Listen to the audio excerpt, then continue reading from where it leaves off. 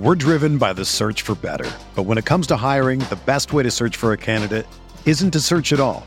Don't search, match with Indeed. Indeed is your matching and hiring platform with over 350 million global monthly visitors, according to Indeed data, and a matching engine that helps you find quality candidates fast. Ditch the busy work. Use Indeed for scheduling, screening, and messaging so you can connect with candidates faster.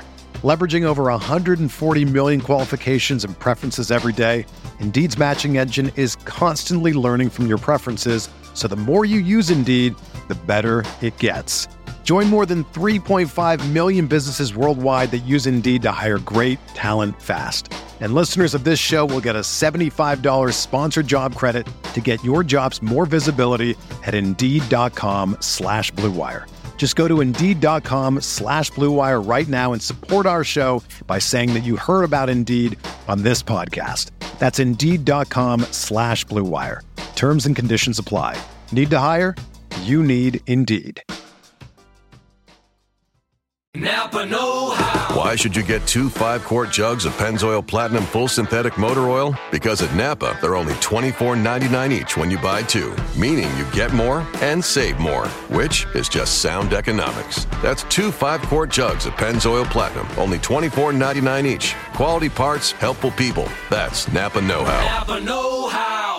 General states pricing. Sales prices do not include applicable state, local taxes, or recycling fees. Limit 2 per customer while supplies last. Offer ends 9/30/19. This is the Gator Nation Football Podcast, powered by Campus Insiders, with your hosts, Alan Williams and James DiVirgilio. This place is an insane asylum in the swamp! No, five! Now we know we're just a bunch of average stiffs. Welcome back, podcast fans, to the Gator Nation Football Podcast. My name is Alan Williams. As always, right here alongside James DiVirgilio. A lot of excitement around this time of year for college football. If you don't know, it's coming up on National Signing Day, and we'll get into that a little bit. But James, how you doing? You ready to podcast here? I'm doing well. It feels good to be back in the studio, sitting next to Alan, doing some podcasting, especially around this time. We've put the Treon saga to bed, the Will Grier saga to bed. We have a new quarterback. We have several new quarterbacks in. We're kind of like moving past The Starlight Lounge presents An Evening with the Progressive Box. Old moon, yeah. That's Hugo, tickling the ivories. He just saved by bundling home and auto with Progressive. Gonna finally buy a ring for that gal of yours, Hugo? Send her my condolences. Hi-oh! This next one's for you two. There's a burglar in my heart. Thank you. Progressive Casualty Insurance Company and Affiliates. Discounts not available in all states or situations. Chapter 1 of the Florida football as we know it under Jim McElwain scenario, and now I'm moving into Chapter 2. So it feels nice. It feels like a fresh start, and we're obviously doing very well thus far through Chapter 2. Yeah, so if you're not aware, let me tell you what National Signing Day is. So there's the NCAA has it constructed where there's a particular date, and this is the first time recruits are able to make binding agreements with universities. They sign this what's called a national letter of intent, and they fax it into the university. I don't know, they still fax it. It's crazy. And that pretty much binds them to the university and the university to them. So they, up till now, recruits can quote unquote commit, but that's only as much as they want it to mean. You hear guys say, I'm committed, but I'm taking a bunch of visits and I'm considering all these schools. So that's a word that has lost all meaning in the recruiting world. It's not official until they can sign their national letter of intent. Now, there's some guys who are early enrollees who've already started class. That's a binding thing as well, so if you hear that come up. So it's kind of a big day in college football. A lot of intrigue. Who's going to, some of these big-name guys, where are they going to sign? What's going to happen? You know, it's kind of a little bit of a circus. And it gets kind of out of hand at points. But, James, how are the Gators looking so far? Just big picture real quick. So far, we're consensus top 10, really consensus top 5-ish, right at 5 probably if you wanted to average it. Rivals has us at 6, ESPN has us at 6, and Scout has us at 4. The ESPN 150 has kind of become the main, if you want to take the best players in the country, where do you put them? ESPN 150, of course, you have the Rivals 150, 200, 300, and all those sort of things. But we have 8 of the ESPN top 150, 150 yeah. players. So we have 8 of the top 150 players in the country as decided by ESPN. Of course, generally speaking, the more of these guys you have, the better. Alabama, famously, for the past 4 years in a row, has had the most. They probably will again this season. So it definitely helps you in the future. Recruiting is not the end-all, be-all. A lot of it has to do with how you develop your talent. Obviously, Mark Richt's a good example of that, having been the best recruiter in college football in the past 15, 16 years, translated to 0 national titles. So recruiting cannot win it for you on your own, but obviously it can turn your program around. Ole Miss, a good example on that side, been a top 5 recruiting class really every year since Hugh Freeze has been there. And so it matters. Right now what matters is we're doing very, very well, and it seems like we have a huge class. Probably going to sign 28 guys, which is a very, very large class. Sometimes you might only sign 20. So it's a big recruiting year for us, a big recruiting year for any coach in his second year. So this one's a very interesting one for us to keep an eye on. And obviously our idea for today's podcast was twofold. One, we wanted to bring on a recruiting expert on the Florida Gators so we can talk in depth about what the class looks like, how McElwain's done. And then two, we wanted to bring on a former player who was a very highly recruited guy to kind of walk us through what I'm calling like the GoPro version of recruiting. What would it be like if you were a 5-star recruit? How does that feel? What's your life like? How does your life change? And walk through that. So I'm really excited about this podcast, this particular one. It's a unique one for us. I think it's going to be very insightful. I'm looking forward to what happens, and I'm looking forward to this season, partially because we do have some really good recruiting momentum. Yeah, and so we're going to get a chance today to hear from a recruiting expert, this guy who knows the Gators recruiting inside out. And like you said, get a glimpse of what it's like to be a recruit, which is, not most of us don't get that experience.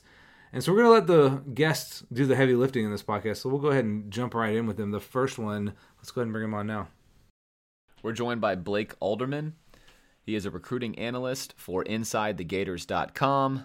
Blake, we're happy to have you. We're looking forward to talking about recruiting. The 2015 season is behind us. Let's just open up with a broad question, jumping right into it. How are the Gators looking overall at this point right now, January 25th? Well, I think at this point, this is a spot where you want to be in it, and it's a complete 180 from where the staff was last year compared to now. Last year, it felt like really last year's cycle, the last 3 weeks, I felt like it took years off of my life. Just how quickly things happened. I mean, it was boom, boom, boom. And here we are this year, Florida sitting at 26 kids in their class.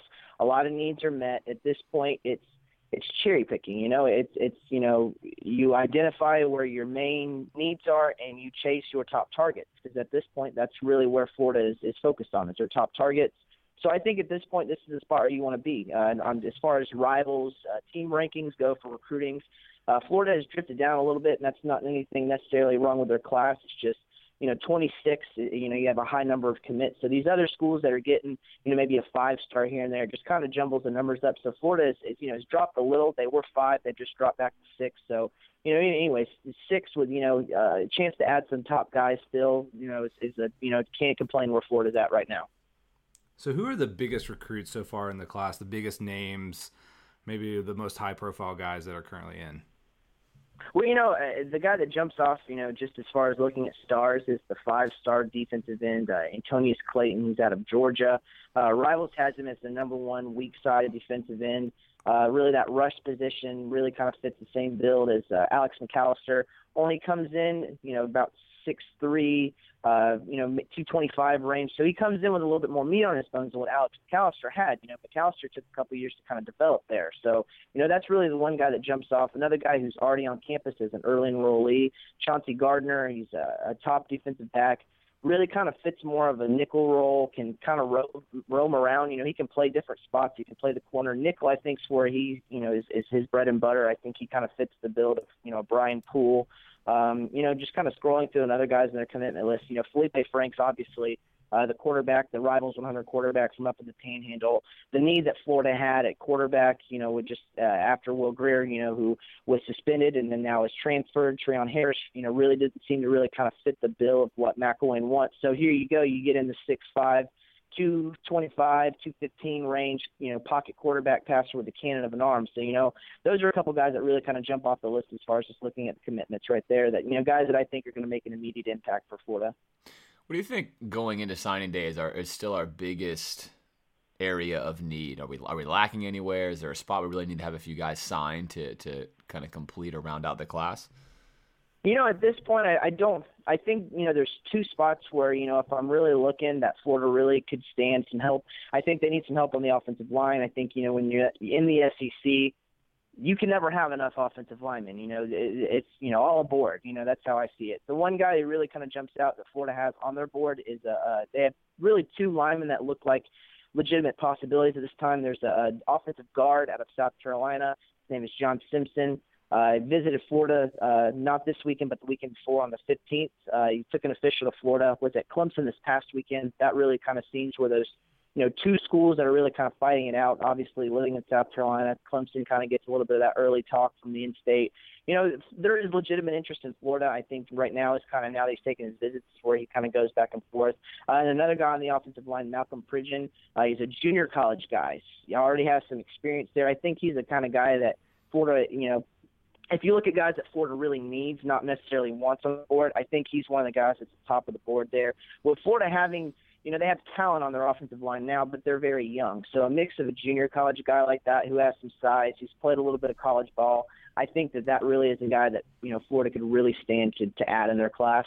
And another guy that, just kind of looking, they have quite a few defensive backs in their class now. I think one guy that, is looking is they have a lot of safeties. They don't really have one of those Tabor, Hargreave kind of corner guys there, and I think that's where a guy like Kristen Fulton, he's a top Rivals 100 guy out of Louisiana. Florida, LSU has really been the schools mentioned most with him. Arkansas is in there to an extent. He's already been to LSU for an official. He'll be at Florida this weekend for an official. So the staff is hoping that they can kind of sway him in there. Obviously, living in Louisiana, LSU is going to get a lot of hype there, but the staff is hoping to kind of win the parents over. It seems like Kristen's very high on Florida. Obviously, parents living in Louisiana would like him a little bit closer to home, but this weekend will be where the staff kind of makes that final push and hopefully wins the family over. But, just looking at it, I think the offensive line and maybe a top corner like that is, really the biggest needs Florida has.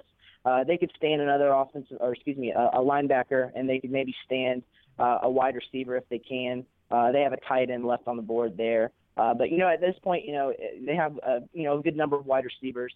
They have another pass rusher on their board. I think Florida has two guys currently committed there, so I think those are more luxuries. But, a lot of guys they want, but really the two needs, corner, offensive line. Yeah, are there any other big names out there, maybe top 25 guys who are considering Florida that we might see? I'm thinking particularly like a Mack Wilson or somebody like that, either a linebacker or wide receiver that the Gators might reel in here at the last moment. Man, I've been one of the guys that's just been on the fence of where I really think I think Mack Wilson's going to Alabama. That's really kind of the stance I've taken from it. I think he has interest in Florida. I don't see him leaving the state of Alabama. One guy that I do think Florida has a good shot with is a wide receiver out of Texas. His name is Tyree Cleveland. He's from Jacksonville originally. He moved out to Texas and still has some family in the Jacksonville area. So he's taking a visit this weekend. He's committed to Houston. They lost their wide receivers coach. He's been really shaky on his commitment since then. He's visited TCU. He's visited Arkansas. He'll be at Florida this weekend. I think that's a guy that Florida can sway. He has ties to the state of Florida. He's actually familiar with a guy who's in Florida's class who's from Jacksonville. They knew each other from whenever he used to live out here. So, I think that, having Kerry Dixon there who can kind of relate there. Kerry Dixon's recruiting him very hard. Kerry Dixon also is from Houston. So there's just a lot of things that can really, there's positives in Florida State here. There's just little things like that. But I can see, them swinging him, give him a good visit this weekend. And I think, anything can really happen there. Blake, what about sleepers? Sleepers that are currently signed and maybe a few guys that are sleepers that are yet to be signed. I think right now, Florida has most of their sleepers already in the class. I think at this point with numbers crunched, there really aren't any sleepers left on the board. They're chasing the stars, if you will. So, but, guys in their class that I really feel like are sleepers, a guy that, he's not really necessarily a sleeper anymore, but I always like to use him as an example. Michael Perrine, he's a running back out of Alabama. Whenever Florida took his commitment, he was kind of an unknown 3-star. Best offer with Mississippi State. Since then, he's rose up the Rivals rankings. His senior tape was great. We actually just made him a 4-star in the last ranking. His cousin is Ryan, who runs it out at Oklahoma. So he has the same kind of build there. I think he was a guy that, is kind of a sleeper there. But another guy, too, that I really like watching his senior film is a defensive back commit, Aaron Robinson. He's out of Deerfield High School. Watching his film, I said Florida doesn't really have a true cover corner, and I think that they still need a guy like a Hargreaves, a Tabor. But Aaron Robinson's senior tape is really good. He's going against a lot of top wide receivers in the Broward County area, playing for Deerfield Beach High School. They go against a lot of top teams. So, he's tested. Senior tape is very good, quite a few interceptions. So I think that these are two guys that I think can really surprise people. So anything, we're coming up here on National Signing Day. Any just surprises or decommits or, I don't know, anything that you're, I guess if they're surprised, you can't always expect them, but anything that Gator fans should be looking out for that might be unexpected that you might want to give a prediction on? As far as guys leaving the class, I think at this point Florida's done a pretty good job. One guy that seems to be looking around the most would be a guy named Ja'Kai Polite. He's from Mainland High School. Mainland High School has produced Leonard Williams. That's it. I'm sitting here blanking. Leonard Williams, he gets drafted in the NFL. He went to USC. They have a coach that's from Mainland High School on their staff. They do really good at Mainland High School. Kids, he got an offer and he immediately set up a visit. He took the visit this past week in USC. He was at Florida the weekend of the 15th. So, now he's kind of saying, he has, some deciding to do. I really do think he sticks, but, a couple other guys that are looking around. Christopher McWilliams, he's a defensive back. He's from Miami. He took a visit this past weekend to Miami. But he'll be in Florida this weekend. So, I think that's kind of those things when you're the staff and you get that last visit, that's really something that, you kind of like to have. Another guy who's going to visit FSU this coming weekend is Shavar Manuel. He's a defensive tackle, defensive end commit. He'll visit FSU this past weekend. This coming weekend, he was at Florida this past weekend. So, those are a couple guys that are looking around. But for the most part, out of Florida's 26, 12 are early enrollees already on campus. For the most part, a lot of their commits are taking their official visits this coming weekend, so they'll have most of their guys remaining left, on campus. So, I think at this point, it seems like a lot of guys are going to stick. So let's talk about the class in aggregate. Where right now do we stand? I know there's several recruiting services. Where are we ranked amongst those main ones, ESPN, Rivals, etc.? And where are some of our top competitors ranked in retrospect to us? I don't really follow the other rankings. I really kind of stick with Rivals, but I think for the most part, I think they're all fairly the same. 5, 4, 6 is what they are on Rivals right now. But for the most part, Florida State is actually right behind Florida on theirs. They've done pretty well in the state, getting some guys in there just from their success. Alabama, I think, is going to be one of those teams that, they had, I think, like 9 Rivals 100, top 100 kids on campus last weekend. So, it feels like they always have some kind of, they always seem to put together a loaded class. They sit at 12 on Rivals rankings right now, but, I can see them adding a couple 5-stars in there. Georgia is actually, they put together a pretty good class since Kirby Smart's been there. Holding on to Jacob Eason was kind of the big part there. They've added a couple pieces there to the class since he's been there. They added Riley Ridley as an early enrollee. He's a wide receiver from down in Florida. And then they have a couple guys in Georgia that are still looking at them, a couple 5-stars. So I think that, having those guys, like guys that grow up in the state of Georgia, really kind of grow up as Georgia locks. You don't usually see a lot of those guys leave the state. So, I think for the most part, the SEC, these new coaches have done a pretty good job. South Carolina has done fairly well recruiting since Will Muschamp has been there. That's one of those things where you have to see if he can kind of coach up these guys that he gets there. They're at 32 right now in the Rivals rankings, but it seems like every weekend they put together, they have a couple commitments, but Muschamp and those guys are really good recruiters. So I think that a lot of these guys joining the SEC East is going to make it some pretty interesting recruiting battles going forward. So we've been around Coach McElwain for a couple of years now. What's your impression of him as a recruiter overall? He's he really has a lot of Saban-like qualities in his recruiting. He really is a guy that, he makes jokes, he cracks some jokes. He's not like a statue or anything like that, but he is about business, and he's a really straight shooter with a lot of these guys. A lot of the coaches are, they don't really kind of tiptoe around anything. For one thing I have noticed just from kind of following them the last 2 classes, is that they're really good, especially this class. This is really their first full class because it's not such a rush like it was last year. A lot of these guys that, they took early on, there were a lot of low 3 stars, a lot of guys that have quite the offers, that people thought, why are they, I can see the messages on my message board now. Why are we recruiting like we're still at Colorado State kind of things?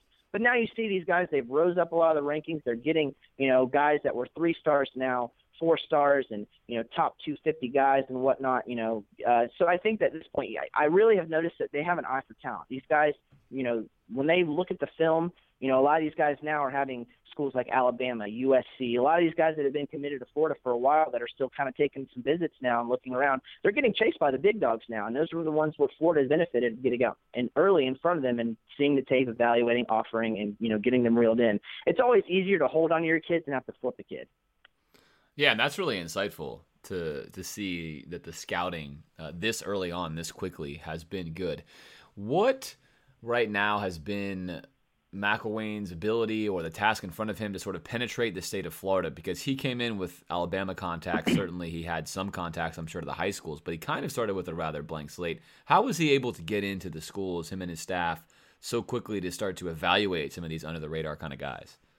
Well, when he was at Alabama, he actually recruited the state of Florida. He recruited the Orlando area, which is kind of beneficial for Florida because the Orlando, the Tampa areas, those are Gator country. Whenever you look as far as the recruiting map, if you will, those are places that that do well for Florida. They do well. They the offer means something. A lot of those kids have when they're like, what is it, a 2.5 hour drive up to campus. So those are bread and butter counties for Florida, so to say. But the thing that they've done to really enforce the Gator brand, I know that's the thing that you see McElwain say in all of his his press conferences. They make sure that they hit a ton of these schools. Even today, Florida was kind of on the road hitting some recruits up. At this point now, with full class, they're kind of balancing out their visits as the week goes. Today was a lot of 2017 kids. The fact they want to try to hit as many schools as they can around the state, just so this school may not have a top recruit right now, but in a couple of years, a guy could develop, a guy could transfer. They want to make sure that they stay in good graces with all these coaches around the school. They make sure that, these schools see guys there with Gator jackets on. They want to make sure they're seen, get the brand out. So, that's really the thing that they do. They make it a point just to go hit as many schools as they can, evaluate a lot of these kids. And I think that's where you see where they get in front of a lot of these kids too, just for making it a point to hit around all these schools, talk to these coaches.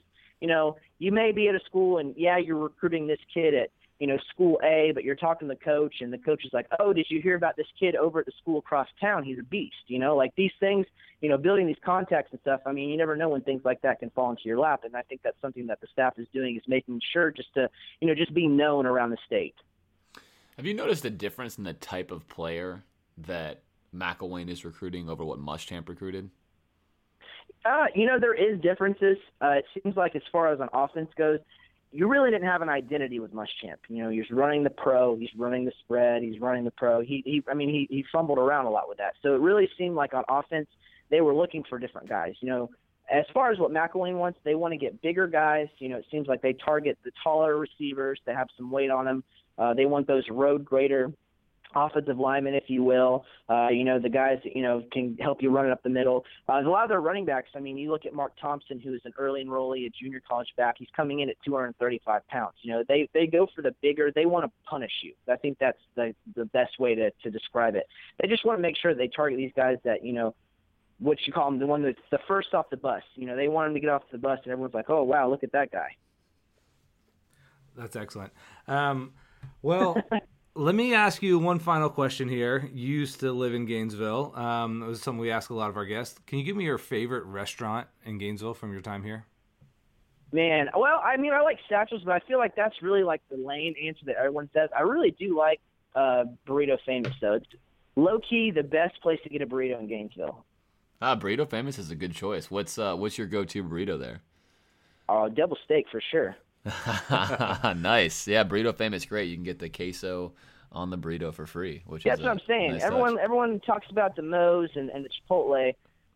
Chipotle will give you E. coli. Moe's tastes like cardboard. Got to go with Burrito Famous. Excellent. That's some excellent burrito analysis as well. We appreciate that. So that was part-time burrito connoisseur. Yes, that's good. You can start your own burrito blog there. Blake, thanks so much for being on today. If you want to follow him on Twitter, it's Mista Alderman. That's Mista Alderman. Check him out. Follow him over at Rivals. Really appreciate you giving us some time today, Blake. Yeah, absolutely. No problem. So now that we've gotten brought completely up to speed with where the class is, Alan, what are your feelings as we head into National Signing Day, which is now 1 week away, basically, from today? Yeah, I'm feeling optimistic for the Gators. It's a really good class. A lot of people get too stuck on these big storylines of signing day. Do we flip anybody from one school to the next, steal a recruit, or do we get any of the last remaining big name guys who sometimes take on a life of their own because they're the last remaining uncommitted guys? I think this coaching staff has done a really good job up to this point. Did all of their work, in the months previously, and we're just maybe going to hopefully land one of these last one or two guys. And even if we don't, this is a really, really solid class. And, each of these services ranks players, 0 to 5 stars, but it's an inaccurate science to say the least. So just because a guy has 5 stars next to his name doesn't mean he's going to be awesome. And a lot of these 3-star guys turn out to be great. But what you want to do is get enough of these guys. And it has shown if you're not going to win a national title probably unless you're recruiting in somewhere in the top 10 consistently. So it is important. These things do matter somewhat, but I think we don't want to get so stuck on if we miss out on this guy, the whole class is like ruined or whatever. What about you? Yeah, I think that's really well said. The stars are not arbitrary. They certainly matter in aggregate. So if you look at recruiting as an index, if a school has done very well for 4 or 5 or 6 years as an index, that they have probably recruited a bunch of good players. But to pick one guy and say that guy's going to change the landscape of football or that guy's going to win you a national title, why those guys exist, it's very, very hard to do that. So what I love about this class, looking at it through that lens, is that I think we have a discernifiable system with which we are using to get our guys. We have an identity with which how we want to play. And I think McElwain is proven already to be very good at knowing what kind of player he wants and then targeting that guy. And then also making sure that we are getting guys that fit our needs. Sometimes you can get a really splashy recruiting class, but it can miss huge, huge areas. Like that some you of need. Muschamp's, like not recruiting any offensive linemen for a couple of years and leaving us a giant hole this year. That can happen. And that's a perfect example. Yeah. And those were highly rated classes. And so maybe you don't follow recruiting very much, and you open up Rivals or ESPN or the paper, and you say, "Oh, this is great. Look, we finished in the top 5 or top 10." It can be a little bit smoke and mirrors-ish. This class is very high on quantity, but also I think it's high on need quality. Not just overall quality. We're not going to have the most ESPN top 150 guys. It's not that kind of class. But it's a class that I think really addresses a lot of our needs very, very nicely. And it's a class where we don't have to be that nervous because most of the heavy lifting has been done. Mm-hmm. And it seems like McElwain wants to be that kind of recruiter. Pete Carroll was famous for the last 2 weeks of the recruiting season, having like 10 5-stars that he was in on, and he'd signed 6 of them. But he almost had this class where he'd have 9 guys, and you'd look and everyone else had 22 and 23, and Pete had 9 right until the last day. I don't think McElwain has any interest in being that kind of guy. So it's nice as a fan. It's easy. It's kind of simple. You're not thinking, oh my gosh, there's 15 guys I want. And whereas last year he had to close really hard because when he stepped in, there was almost nothing. And he brought in some big guys, CeCe Jefferson, Antonio Callaway, Martez Ivey, closed with some really important guys. So that is an important part of the process, but if you're living and dying with that as a fan, I think you can kind of miss it. And, next week we're going to do a podcast post-signing day where we really break down the class and who we got. We don't want to make any statements because it's not done yet, but feeling pretty optimistic heading into signing day, I think, would be where we're at. Absolutely. February 3rd, signing day. We're going to come back on February 4th, let the dust settle a little bit, give our overall impressions. We're going to have a national recruiting analyst on to talk with us about what we think the Gators have done in comparison to others and kind of just put everything in perspective as we transition into the true 2016 season. With that, we're going to now transition to the second piece of our podcast, where we have one of my friends, Emmanuel Moody, who was a very, very highly recruited player, played for USC, played for Florida. Just a guy that had really kind of an unfortunate career. Looking back on it now as a college player, he was a guy that was ranked higher than LaShawn McCoy and a lot of guys that are playing in the league. He was sort of a can't-miss, big-time NFL running back prospect. And his career, I think, illustrates nicely the fact that you can't just look at a recruit's star number and say this guy will be amazing, even if it's not his potential. There's injuries, there's coaching circumstances. There's so many things that go into what allows a player to flourish that goes just beyond work ethic and talent a lot of times. But we thought it'd be great to bring him on and get his story. What is it like? What does it feel like? He's a guy that just had a lot of experiences. Went out of state to play, went out of state when he transferred, was essentially recruited twice. And I think sometimes what gets lost in the shuffle is what it's like to be the 18-year-old kid on the other end of the process. And as a fan, you're like, oh my gosh, this guy's so fickle. It's so frustrating. Why is he doing this?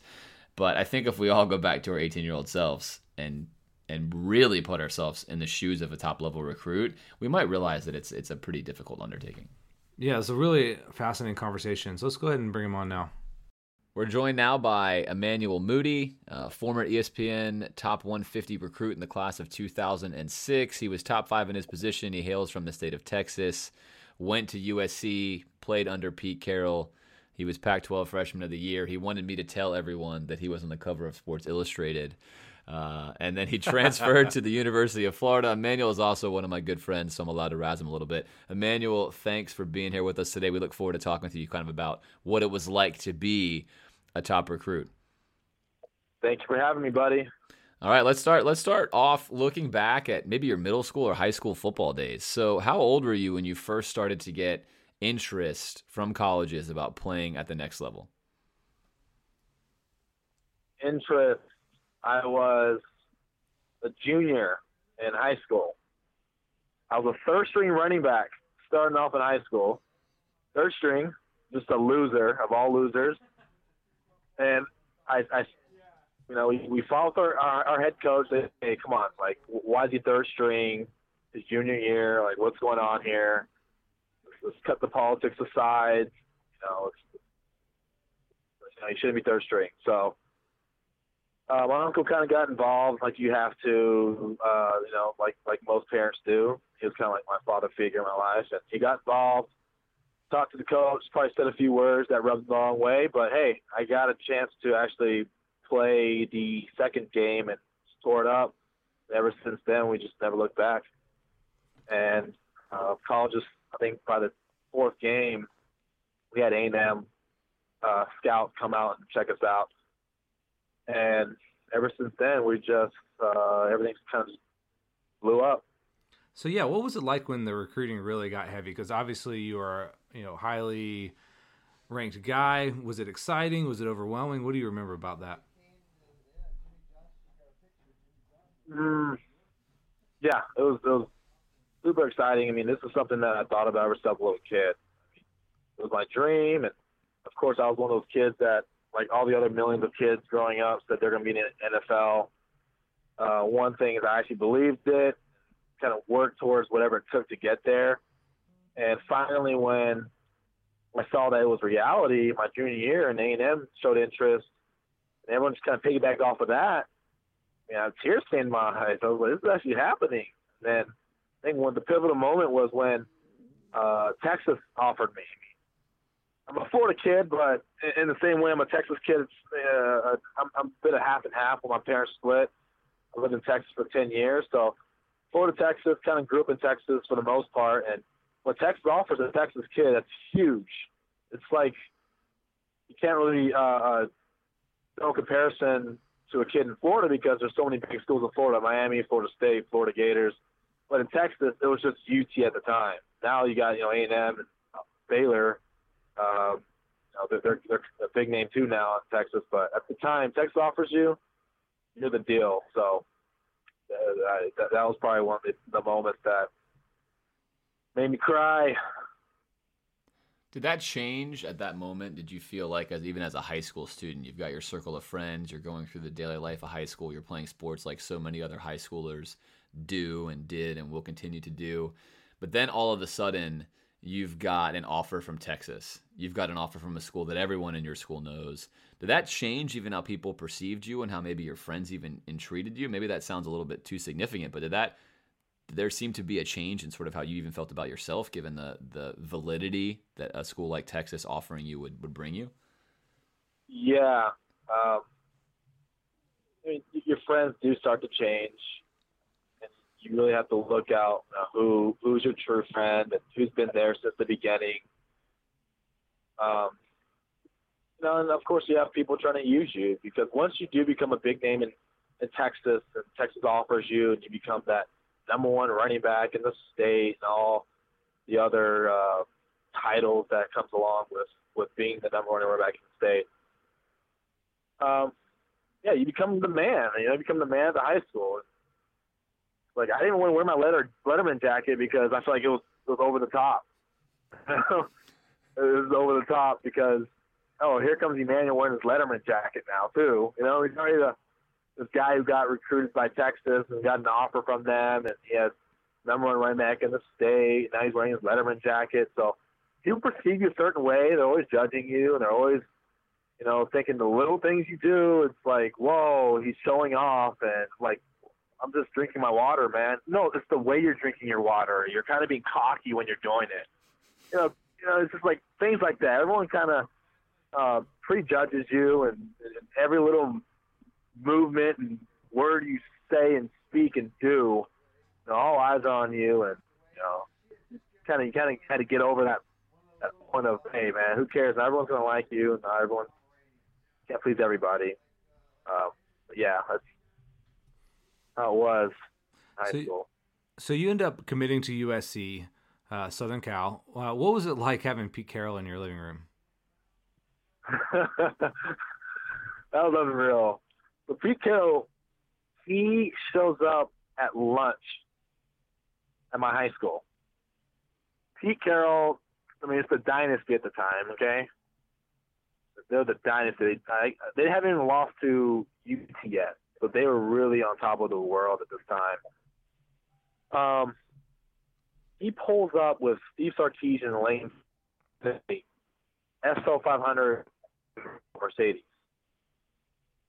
All the kids are looking and they're like, oh my gosh, like, Manuel has Pete Carroll coming up to his high school. This is unreal. And he's touring the facilities and everything. Then fast forward, he comes to my house. My mom cooked him dinner that night, and it was unreal. I was a big fan of Pete Carroll and everything he's done, and of USC, and they're a dynasty, and they've had so many Heisman Trophy winners. So it was a surreal moment. What did you base your decision on? You had interest from Miami and Texas and A&M and USC, and much like kids today, what was it that led you to want to choose USC over the other ones? Did you have a rubric in your mind? Was it a gut feeling? Tell us a little bit about that. Well, a quick background. I grew up with nothing. We grew up poor. We didn't have much. We didn't come from money or anything like that. My mom raised, 5 of us, including my grandma. She had to support her. I didn't raise her, of course, but I had to support my grandmother as well. So, I didn't come from a lot. We lived in, nearly government housing. It wasn't government housing, but these apartments weren't, they weren't nice, to say the least. So, to me, it was, media kind of raised me, and my mom did raise me well, and she's a Christian and everything. I kind of did grow up in the church, but media raised me. So USC was the hot spot at the time. You see all the celebrities on the sideline, and they have all the Heisman Trophy winners. They have most of the Heisman Trophy winners, and they had the most national titles at the time. So Bama just passed them up, I guess. So that and it was Hollywood. So, the glitz and the glamour, that's the reason I went there. And I can't say, went there because I wanted to make sure I got my degree, and it's a prestigious school, and I want to become a doctor as my backup plan. And I didn't have that. That wasn't the road, or that wasn't the reason why I chose the school I went to, which is the wise choice to make. When you do have parents who are kind of guide their child guide their child in making the right decision on choosing a school, you want to look at the academics part. We didn't look at the academics, even though USC is one of the best academic schools in the world. I just went there because it was USC at the time, and real quick, once I got off that plane, I just saw palm trees. The weather was 75 degrees. Ken Norton Jr. took me to Manhattan Beach. We ate by the beach. It was just like it wasn't real. That's awesome. Yeah, it just wasn't real, and I chose them. So the recruiting process overall, like when you look back on it, was it tiresome? Did it get old for you? Were you feeling a lot of family pressure? Like, what do you remember about it now? Yeah, I did feel a lot of pressure from your friends. You feel pressure from the school, from the state in state, especially when you were committed to Texas. I was committed to Texas my junior year. And, Texas, anyone who's been in or lived in Texas, they can say that we probably are the most arrogant, cockiest people in the U.S. Everything's bigger in Texas. They really believe that out here. And, so there's a lot of Texas pride. And, Texas kid leaving Texas didn't sit well with them. So I did feel a lot of pressure to stay. And, you hear it from your teachers and from your family, and they kind of wanted me to stay in state. But at the time, I wanted, to go a place that had better weather as well. I mean, Texas weather is bipolar. It gets cold, hot, rainy, and all in one day. It can snow and sleet in the same day. So it wasn't something I was looking forward to, and I wanted to get out of Texas for the most part for a lot of reasons. I remember Miami and USC were my top two schools that I was looking at. So once you had committed, and obviously you were committed to Texas, and this question can be answered twice, really. You're committed to Texas, then you switch, then you're committed to USC. What happens during that process? Do the coaches back off at all? Or do the coaches of USC and Miami and Texas, when you had decommitted from them, do they continue to pursue you, call you, text you, whatever the case may be, until signing day? Yeah, you would have like Texas. They weren't as persistent as they were before when I was committed, but they would still say, "Hey, look, Miami's coaching staff just got fired. Not sure where you stand right now. Know that we're still here because if they really want you, they'll still be there." And that's how I always saw it. If a school really wants you, then they'll still be there, and you're just a kid, so of course you're not going to make the right decisions. And so yeah, I mean, for the most part, all the schools were still there, even when you're committed. I mean, schools are still writing you, pursuing you, and as they should be. And if you're a top recruit, and I know coaches get their bonuses, and they're known as a great recruiter if they land 4-star kids. So moving on to like National Signing Day, when you actually were able to sign that letter of intent, what was that like for you? Do you remember it very well? Yeah. I didn't do the whole press and all that. I just really, that's not really what I was interested in. But it was just nice to see that, hey, it's finally over with. I'm going to this school. Don't have to really deal with the whole recruiting process again, because a lot of people say, "Oh man, it must have been awesome that you're getting recruited by all these schools." And a kid who's getting one scholarship offer, like a Barry Sanders, for example, all he had was Oklahoma State, which was probably the best offer he said he had. And a kid like that would tell me, "Hey man, it's awesome. You got recruited by all these schools, this and that, and the grass looks green on the other side." But when you have every school in the country, and I'm not trying to say this arrogantly, but every school in the country recruiting you, offering you, it's hard to make a decision now. Like, what do you make a decision based on? And, they're calling you during school, they're texting you during school, and they're sending emails, and they're sending letters, and sometimes it can get overwhelming, and what's supposed to be a fun, enjoyable time, it can become a headache and very stressful. And, coaches are asking for commitments. And, hey, if you don't commit now, we might fill up all the spots. you know, and it's like, you don't want to hear that because you really like the school, but hey, you like this other school too, and it's just like all these schools are showing interest, so it really could get confusing. It's like, you know, throw Justin Bieber out there for example. Look, that guy will probably never get married because he has every hot chick trying to come after him. And think of it as a top recruit, every hot chick trying to come after you. It's like, which chick do you pick? If that analogy works. It does, like, yeah, and that's a good element of psychology because you're really indicating several studies that have backed this forever, that the more choice you have, the harder it is to make a decision. And on top of that, like you said, you're rather ill-equipped as a high schooler to decide where your future is best served. Yep. Mm-hmm. Did you have any second thoughts immediately? I mean, you know, after you faxed in that letter, were you like, oh no, what have I done? Or did I pick the right place? Yeah, of course you have those doubts because, you know, some of the coaches who you've built a relationship with, you know, Bobby from Texas, he's one of the guys, and also Mario Cristobal was like one of my favorite guys from Miami. He recruited me hard from Miami, and I was actually going to go there, but you know, I remember that staff got fired, choosing USC when they got fired. But you know, you have these coaches, and you actually built genuine relationships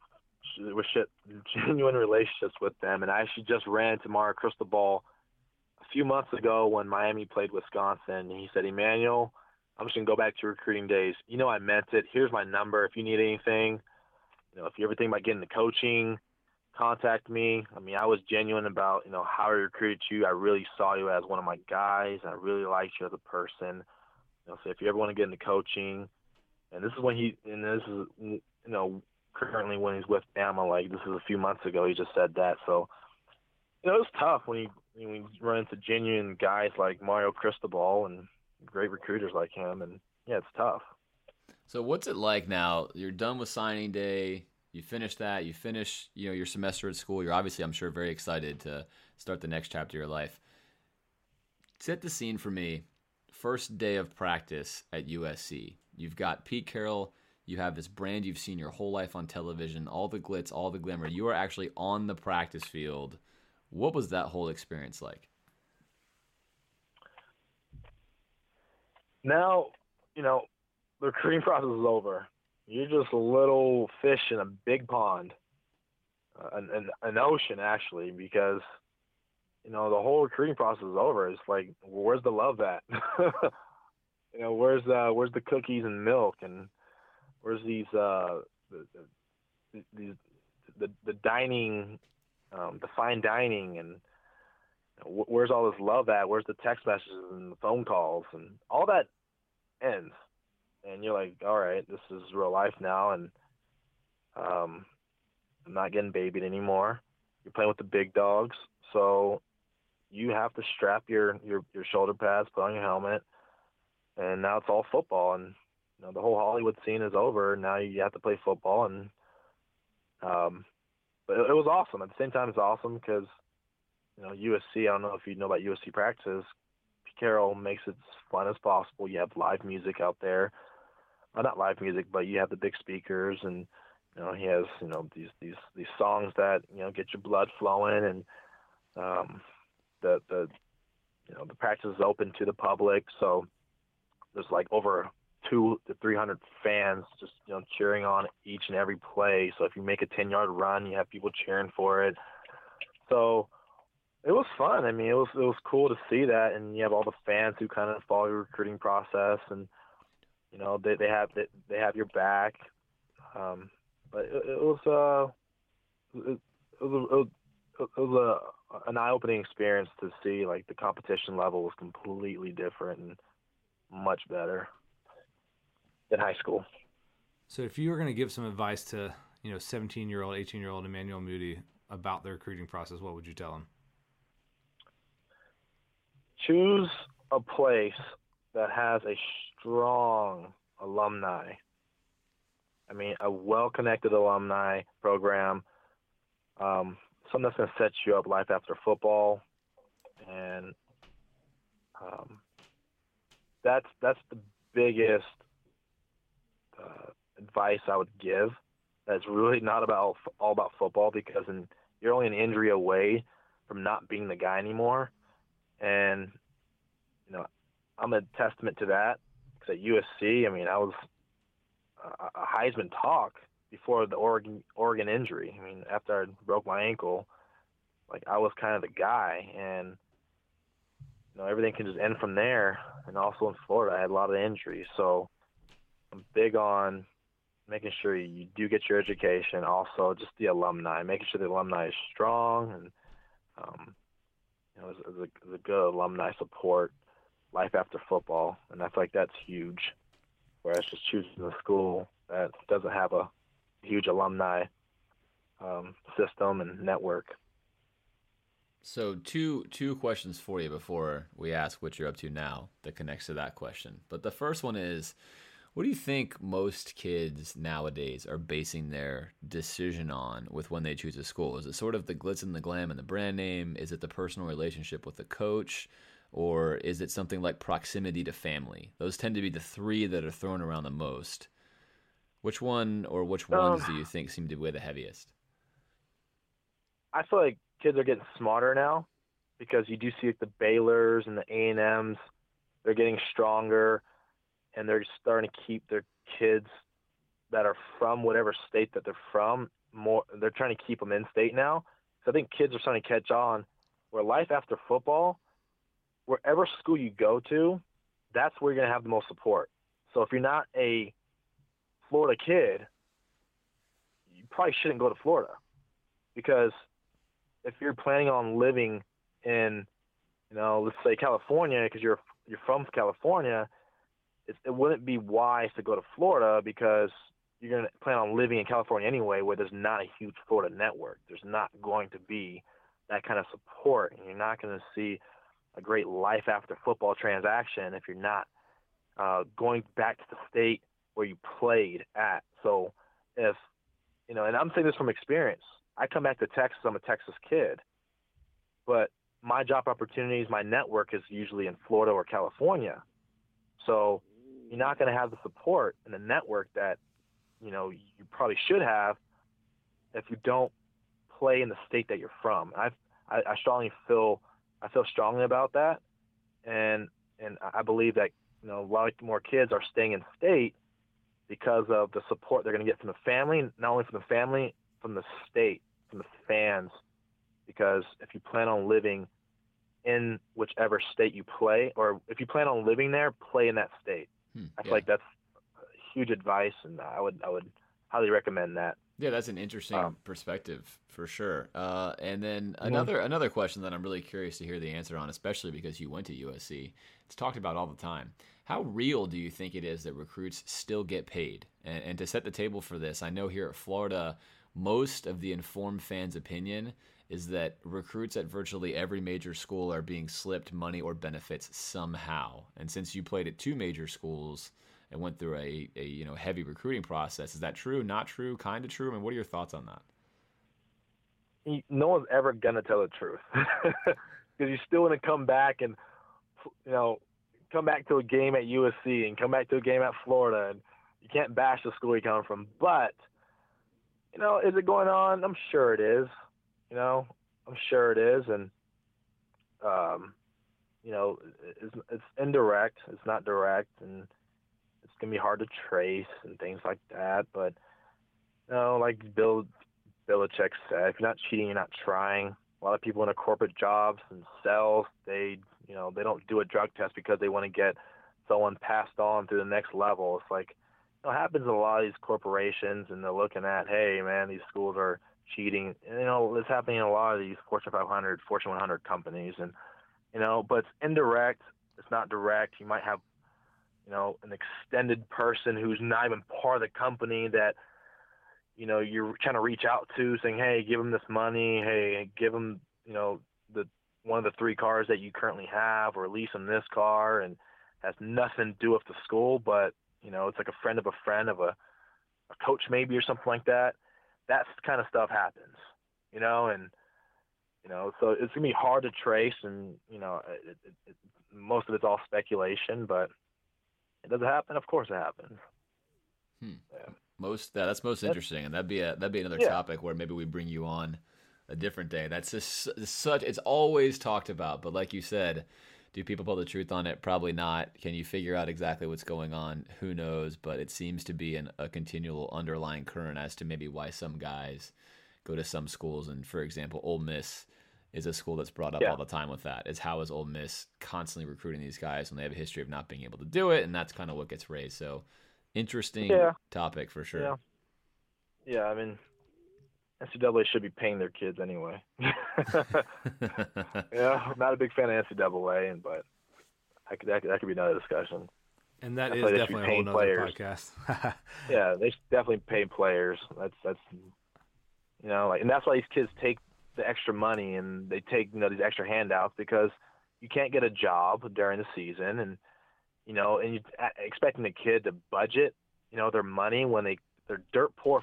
First of all, not many of these kids come from a family that has a lot of money, so you get like $1,000 a month and you tell them the kid to budget that. He might spend it in a week or two, and now he's looking for handouts. For sure. Yeah, I mean, that's another discussion. Well, tell us what you're up to these days. What's going on with you?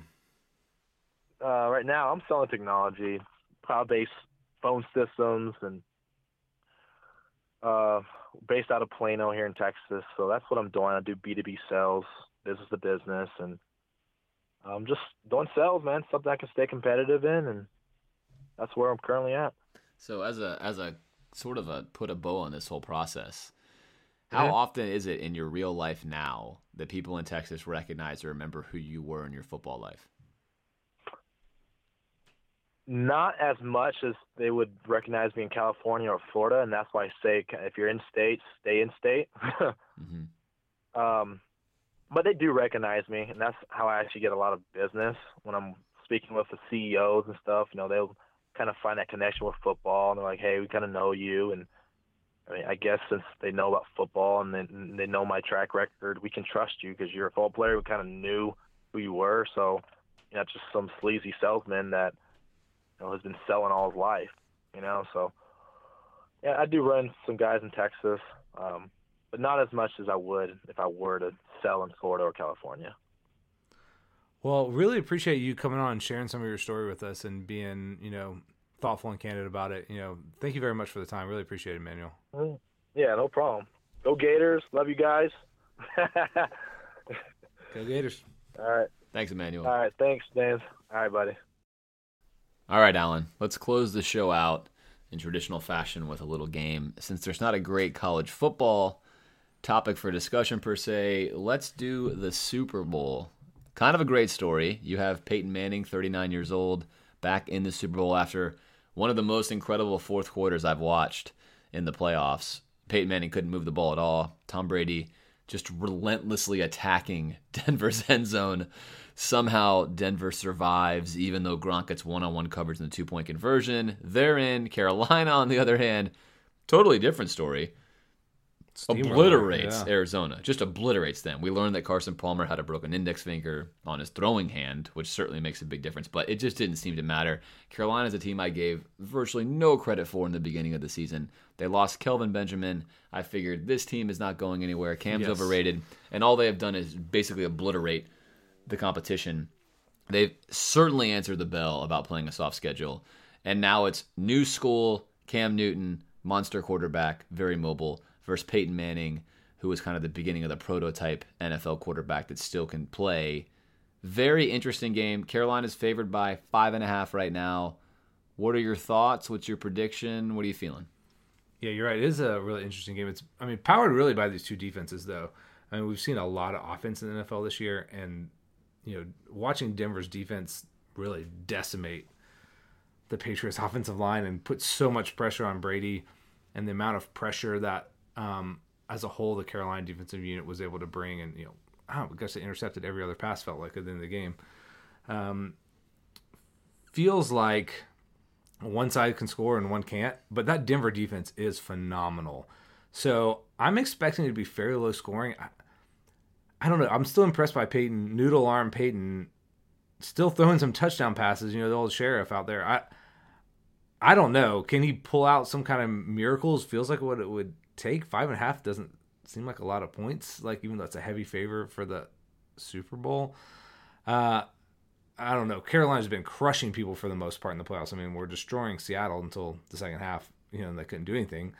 But I don't know. So feels like right now, Carolina should be the heavy favorite. But that Peyton Manning storyline, going out on top of winning that Super Bowl, that'd be a really neat story. What about you? It'd be a wonderful story. For me, I really want Peyton to win. I've always sort of liked Peyton. I don't know whether it's just the cerebral way he plays the sport or his commercials, SNL skits. I don't know, one or the other.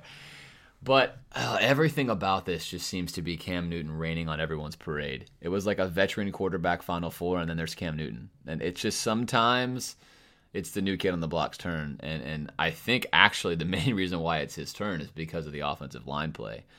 Carolina has just obliterated their opponents that have inferior offensive lines. Seattle, horrible offensive line all year long. Probably the only reason why they're really not in the Super Bowl right now. Right. They were asleep for the first half against Carolina. They made a ferocious comeback. Arizona really had a tough go of it on the offensive line on the road all year long. They got exposed. And, of course, Denver has a really bad offensive line. And to me, it seems to be another story where Carolina is going to be able to have some time in the pocket and Peyton's not. With that being said, Denver's defensive line is absolutely amazing. So what will Cam Newton do if he doesn't have time? He's kind of used to standing back there. So for me, that's the storyline. Will he get rattled? Yeah, that's the storyline for me is will Cam Newton be able to stand back there, stand tall in the pocket, as comfortable as can be? And if he is, I think they'll win by 17 points. If they're able to get to him, I think the game becomes interesting. Peyton has proven this year that he can not turn the ball over, he can play smart, he can play slow, they'll play patient, they'll win a game where they grind it out. Carolina hasn't had very many of those games in comparison, so I think that's a story for me. I think it's either going to be Carolina winning big or Denver winning close, and Peyton kind of riding out into the sunset. I'm going to lean towards Carolina. Everything just feels like this is Carolina's year to kind of ruin Peyton Manning's sunset parade. He won't be John Elway. He'll go down, which pains me. So I'm going to take Carolina. As for putting a score on it, it seems like Denver's defense is, in fact, really, really good. Super Bowls tend to be weird, though. So I like Carolina in this game. Probably something like 27-13 is what I like. But like I said, I don't have a strong conviction on this one. I think it could really go either way. Yeah, I'm with you on that one. I mean, we might see Cam Newton run more than he has recently because there's nothing to save him for in this game. It's the Super Bowl, go all out. And he's just a freight train when they decide to use him in that read option kind of format. So could get ugly if they start piling up points if Denver can't figure out how to solve that. But yeah, Denver's defense is pretty incredible, so I don't expect it to be a blowout. And with that, let's close the show out. So exciting stuff happening next week. February 4th, we'll be back on the air in the studio. We'll break down the recruiting, what's happened with it, what our class looks like, what everyone else's class looks like, and then we'll set the stage for spring practice, which will be a much more interesting spring practice than it otherwise would have been because we have a wide open quarterback competition. Kind of pick your horse and see who wins it. That'll be a lot of fun. So we will see you back here on February 4th.